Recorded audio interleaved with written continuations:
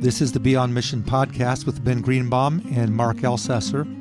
And this year we have been looking at the book of Acts and the rest of the New Testament in what we've called a chronogeobiological flow. That is, we followed the book of Acts all the way through chronologically, and then we stopped off at the places and the people and the topics that were addressed in the book of Acts. But then we come to the end, which is where we are now, the book of Revelation.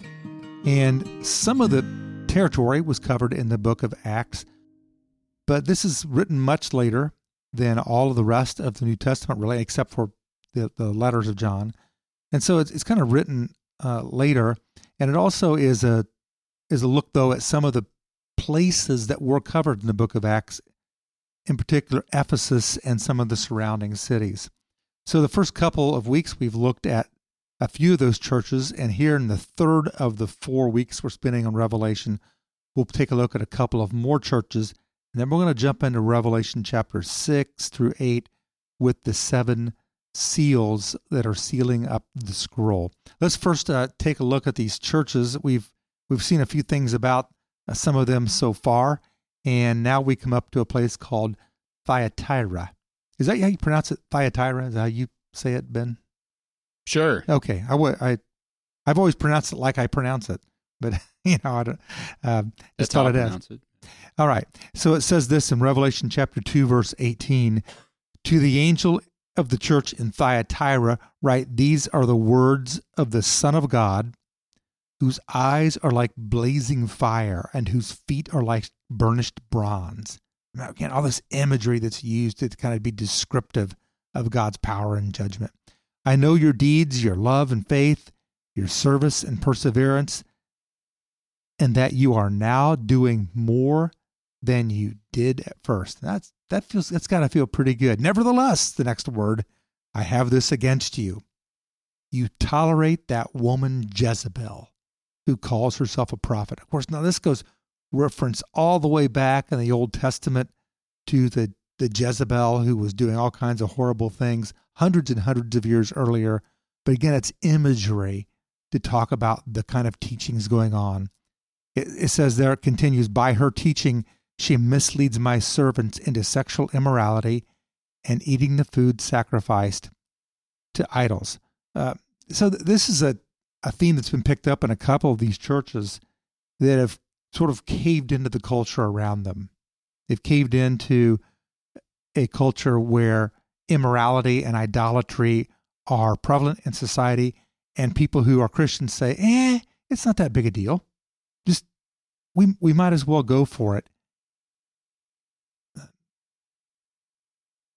We've seen this, we've talked about this time and time and time again, but here we are at the end of the Bible, and it's still a thing, and here we are now, and a couple thousand years later, and it's still a thing where immorality and idolatry are sort of accepted sometimes by the church, by people in the church, by leaders in the church.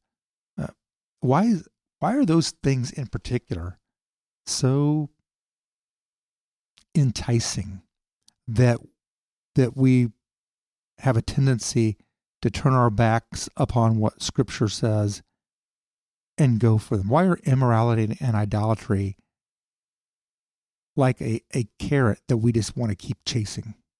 Yeah, sometimes I think it's because we see the immorality or idolatry as a means to an end. And so you think about human tendency, which Christians themselves display.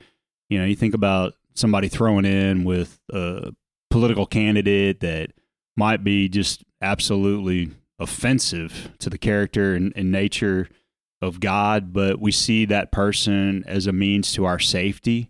Or you think about in this context where people, as we talked about, I think last week, potentially throwing in with like these trade guilds, and the trade guilds themselves all had a specific idol that they would sacrifice meat to, and that they would engage and have these feasts in honor of.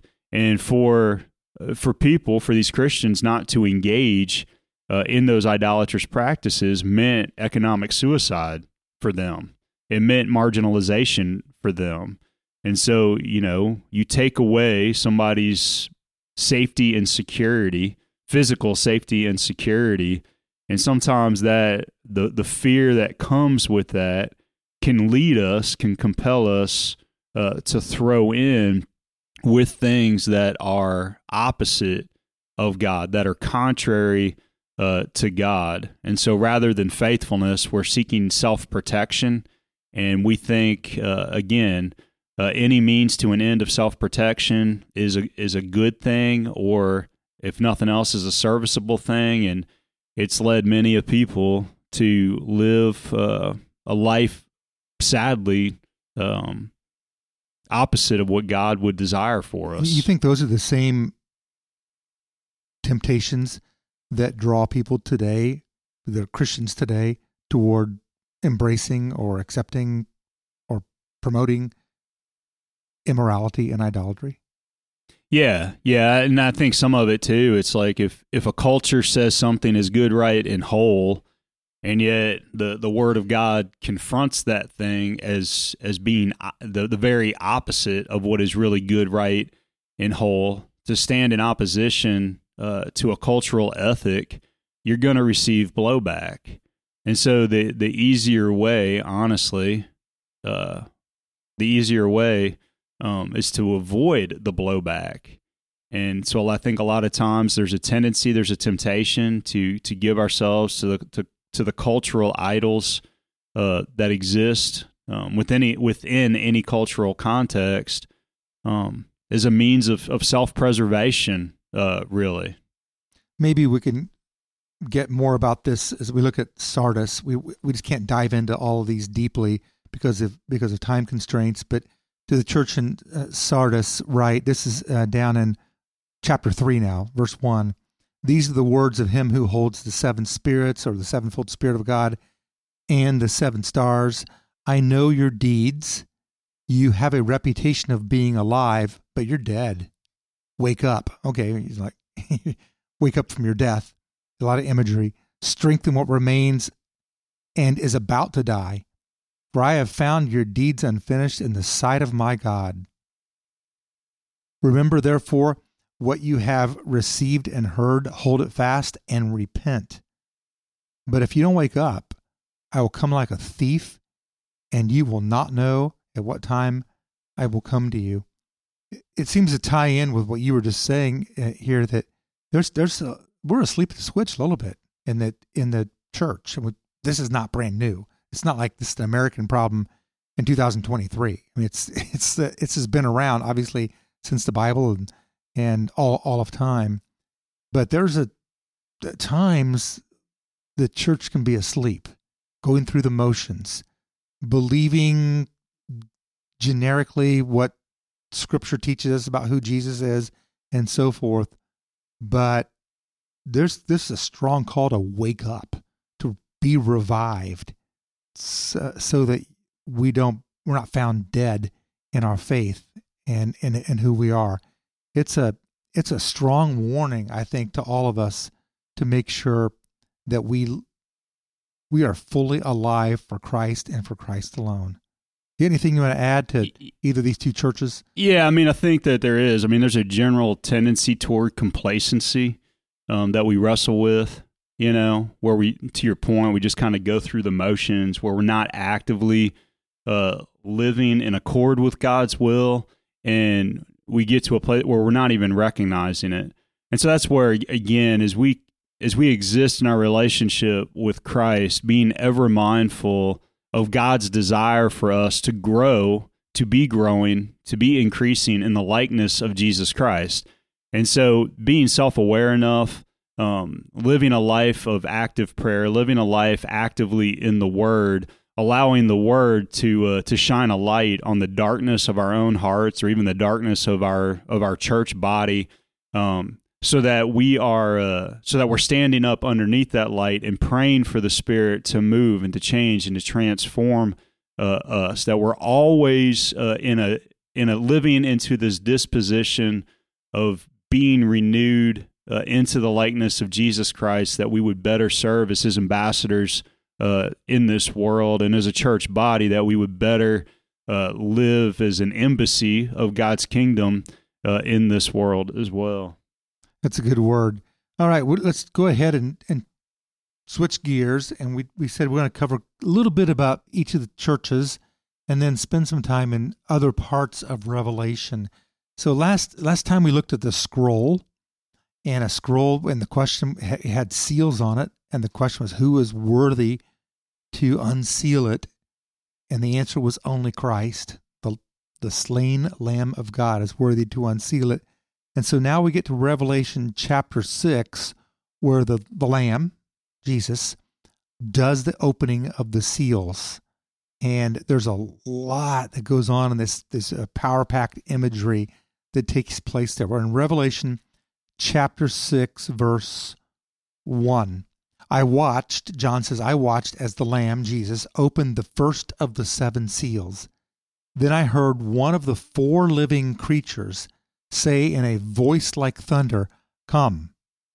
I looked, and there before me was a white horse. Its rider held a bow, and he was given a crown, and he rode out as a conqueror bent on conquest. I know that in apocalyptic literature that the color white is often symbolic of the notion of victory. When I say things, by the way, it's not an equal sign, like this color equals this number equals this. I don't think that's the meaning of apocalyptic literature. It can mean it. There's symbolism, but this seems to fit here, this white horse, and there's going to be victory by the bad guys. I mean, they're coming along, and there was in that moment, they were under severe persecution in the empire. I mean, we've already seen sometimes it was some Jewish folks who lived in their community who were suppressing Christianity. And then by the time this was written, there had been waves of persecution under Nero and now Domitian, the Caesars, who had persecuted Christians severely. And they were used to seeing the rider on the white horse come through their town. They were used to seeing somebody saying, we're powerful, we're victorious, we are the empire. And they were used to seeing that. And it was a reminder that when we live our Christian life, not everything's going to work out as we want to. I'm sure these Christians who in these 7 churches were reading this had hoped that the Roman Empire would sort of just go away and they could live their Christianity freely and openly and with no persecution and no problems. But that was not to be, was it? No. And, whether it was the persecution they were facing, or I think some of the imagery that we'll see here is probably relating to famine and drought. And this world is full of its brokenness. That's a byproduct of the fall of mankind. It's a byproduct of kind of the cosmic outflow of sin itself. And yeah, life isn't easy, and there is nowhere in the Scripture that reveals to us that the life of the follower of Christ is going to be an easy one. Instead, we live in light of the eternal inheritance that is promised to us. And because of that eternal inheritance, it doesn't compel a disposition of complacency or one of laziness, but it compels us to reveal that eternal kingdom here on earth as we seek to bear witness to Christ, calling others to receive Christ, to know Christ, but also as we live out that kingdom ethic through our love of neighbor, as we become a visible expression of what it is to love God with all our heart, soul, mind, and strength. That's really, really good. Hey, why don't you take the next one? We'll just do every other one of these and see what we can figure out from these seals that get opened up. Verse 3. Verse 3, when the Lamb opened the second seal, I heard the second living creature say, "Come." Then another horse came out, a fiery red one. Its rider was given power to take peace from the earth and to make men slay each other. To him was given a large sword. Any thoughts, Pastor Mark, on that imagery? Well, one of the things that I understand about some apocalyptic writing is that the color red is often symbolic of war itself. And so there was war around them, and they would be in war with one another. And it plays out in this that people kill each other, and that was happening. People were encouraged to kill and to persecute the Christians. That, as I said, that persecution was ramping up big time, and many people thought Domitian was sort of the reincarnation of Nero, who had been bad enough. So there was a lot happening here, and it seems to be that this is a picture of great war that's going on around them that they had to feel trapped in. The third one is in verse 5. When the Lamb opened the third seal, I heard the third living creature say, "Come." I looked, and there before me was a black horse. The color black, I believe sometimes in apocalyptic writing, stands for a lack of something. So here we're going to see a lack of food and a lack of money. Its rider was holding a pair of scales in his hand. Then I heard what sounded like a voice among the four living creatures saying, 2 pounds of wheat for a day's wages. That sounds like a ripoff. And 6 pounds of barley for a day's wages. You got to work for a whole day to get a little bit of food. And do not damage the oil and the wine. I mean, it's like inflation and all kinds of things going on. People don't have enough food. There's hunger that seems to be taking place, which is an outgrowth of war, right? Because we often see that taking place when there's war. That not only is there death with war, but because supplies are cut off and sieges take place and all these other things, there is a shortage of money, shortage of food, and a shortage of all kinds of things that happen. That seems to be what's going on here. It's like this picture that is being painted that, yep, the world can be very hard. Yeah, whether it's, famine that is a byproduct of war or even of drought itself. Mm-hmm. As we consider just the full scope of the suffering that this world does bring, these are all things that, again, are universal in some way, shape, or form that have been universal throughout time.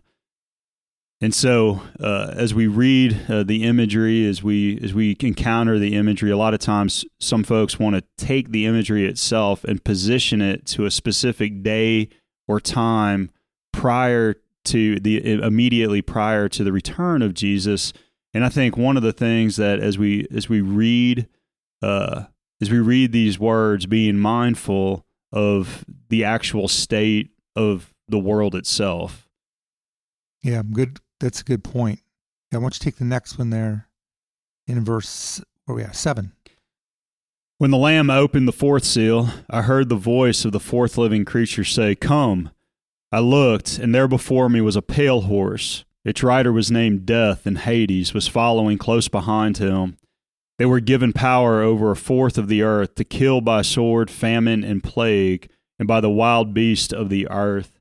And I think the color tone of pale itself within apocalyptic literature, and you might have a different read on this, but we think about war, we think about famine, we think about drought, we think about all that that is the outflow of these things, and disease and death follow. And so as we see the pale horse, immediately, or at least for me, my thoughts turn to the disease. The writer John mentions plagues that follow, that are the outflow of those things. Yeah, there's a death that's coming, and I don't get caught up in it's a fourth of the earth, and what number of people would that be in any given point in time. I think it's imagery largely, and just saying there's rough times that are happening. So these first 4 seals, they're opened up, and I mean it's nothing but bad news, and hopefully it's going to get better, except it's going to get worse, because in verse 9 it's the 5th seal. When he opened the 5th seal, I saw under the altar the souls of those who had been slain because of the word of God and the testimony they had maintained. Now remember, this is being written to people who live in these 7 churches that are in the Asian portion of the Roman Empire, what we call Western Turkey. And they were under severe persecution. I mean, like we can't even comprehend. They were martyred for the faith, and the opening of this seal reveals them. The people who had been executed, had been crucified, who had been decapitated, who had been, you name it, fed to wild dogs, burned. All these horrible things were being done at this point in time. And this 5th seal opening recognizes that. We still have martyrs today in many parts of the world who are staying true to the faith. And because of that, they're losing their freedom, losing their livelihood, sometimes losing their lives, losing their loved ones. And this has got to be a word of hope for the people who had lost loved ones, faced persecution themselves, those who had watched their family and friends be put to death. It says in verse 10, they called out in a loud voice, "How long, sovereign Lord, holy and true, until you judge the inhabitants of the earth and avenge our blood?" Then each of them was given a white robe, and they were told to wait a little longer until the full number of their fellow servants, their brothers and sisters, were killed just as they had been. These martyrs would have life, and those who had been covered and soaked in their own blood would be given new white robes in God's heavenly kingdom. It's got to be a little bit of a word of hope for them, don't you think? Yeah. The promise that's existent here, and the promise of vindication, that God will deal with injustice once and for all. And so, the hope that's present here, the promise that's given here, and God honoring those who have been faithful to Him. Yeah, that's so true. All right, the 6th seal, brother. I watched as he opened the 6th seal. There was a great earthquake. The sun turned black like sackcloth made of goat hair. The whole moon turned blood red, and the stars in the sky fell to earth, as late figs drop from a fig tree when shaken by a strong wind. The sky receded like a scroll, rolling up, and every mountain and island was removed from its place. Then the kings of the earth, the princes, the generals, the rich, the mighty, and every slave and every free man hid in caves and among the rocks of the mountains. They called to the mountains and the rocks, "Fall on us and hide us from the face of him who sits on the throne and from the wrath of the Lamb, for the great day of their wrath has come, and who can stand?" Mm-hmm. And I'll let you dive on into that one. I guess, it's like all of creation is revolting with this stuff that's gone on here, and every person is hiding together in a cave. And it's pretty cool when you see like a slave and a king huddling together, this imagery in a cave, and just out of fear, because you think about how people often form alliances with one another, but against somebody else. So in the United States, we might have Republican versus Democrat, and just can't fathom how you could vote for somebody other than that. But if our country were attacked by a foreign enemy, we wouldn't care.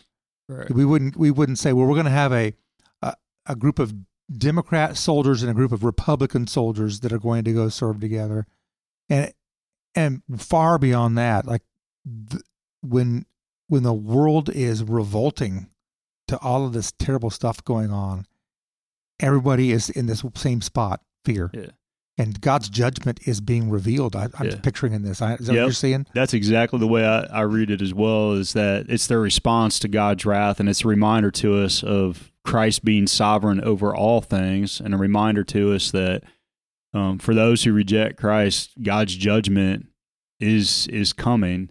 And whether they are king or slave or wherever they stand from a standpoint of social status, because of our sin, we are under the judgment of God's wrath. It's a word of comfort for all of us. I mean, this book, I think, is timeless. And yes, it was dealing with the things that were happening in that moment in time a couple of thousand years ago, but it is so relevant today, and I think for all time, that when the world seems to conspire against what it means to be a faithful follower of Jesus Christ, we can stand firm in the faith because God will redeem us. So then chapter 7 takes place, and we're not going to be able to have time to deal with that. But in chapter 8, the seventh seal is opened. So I'm going to take it to chapter 8, verse 1. And it says, when he opened the seventh seal, there was silence in heaven for about half an hour. Now, up until this point, it has been noisy. Heaven was noisy, as we saw last week when, there were thousands upon 10,000s of angels, and people were bowing down, and harps were playing, and trumpets were blowing. All these things were happening in heaven. And on earth, you have all this devastation and chaos that's going on. And when the seventh seal is open, there's silence in heaven for about half an hour. It's an amazing thought that everything gets still. It kind of reminds me, in the gentle whisper when God spoke in the Old Testament. And I believe like this is a picture for us to say something's going to happen. We're in chapter 8, verse 2, and I saw the 7 angels who stand before God, and 7 trumpets were given to them. That goes on to a whole nother imagery, 7 trumpets. Another angel who had a golden censer came and stood at the altar. He was given much incense to offer. Here we go again. With the prayers of all God's people on the golden altar in front of the throne. The smoke of the incense together with the prayers of God's people went up before God from the angel's hand. Then the angel took the censer, filled it with fire from the altar, and hurled it on the earth. There came peals of thunder, rumblings, flashes of lightning, and an earthquake.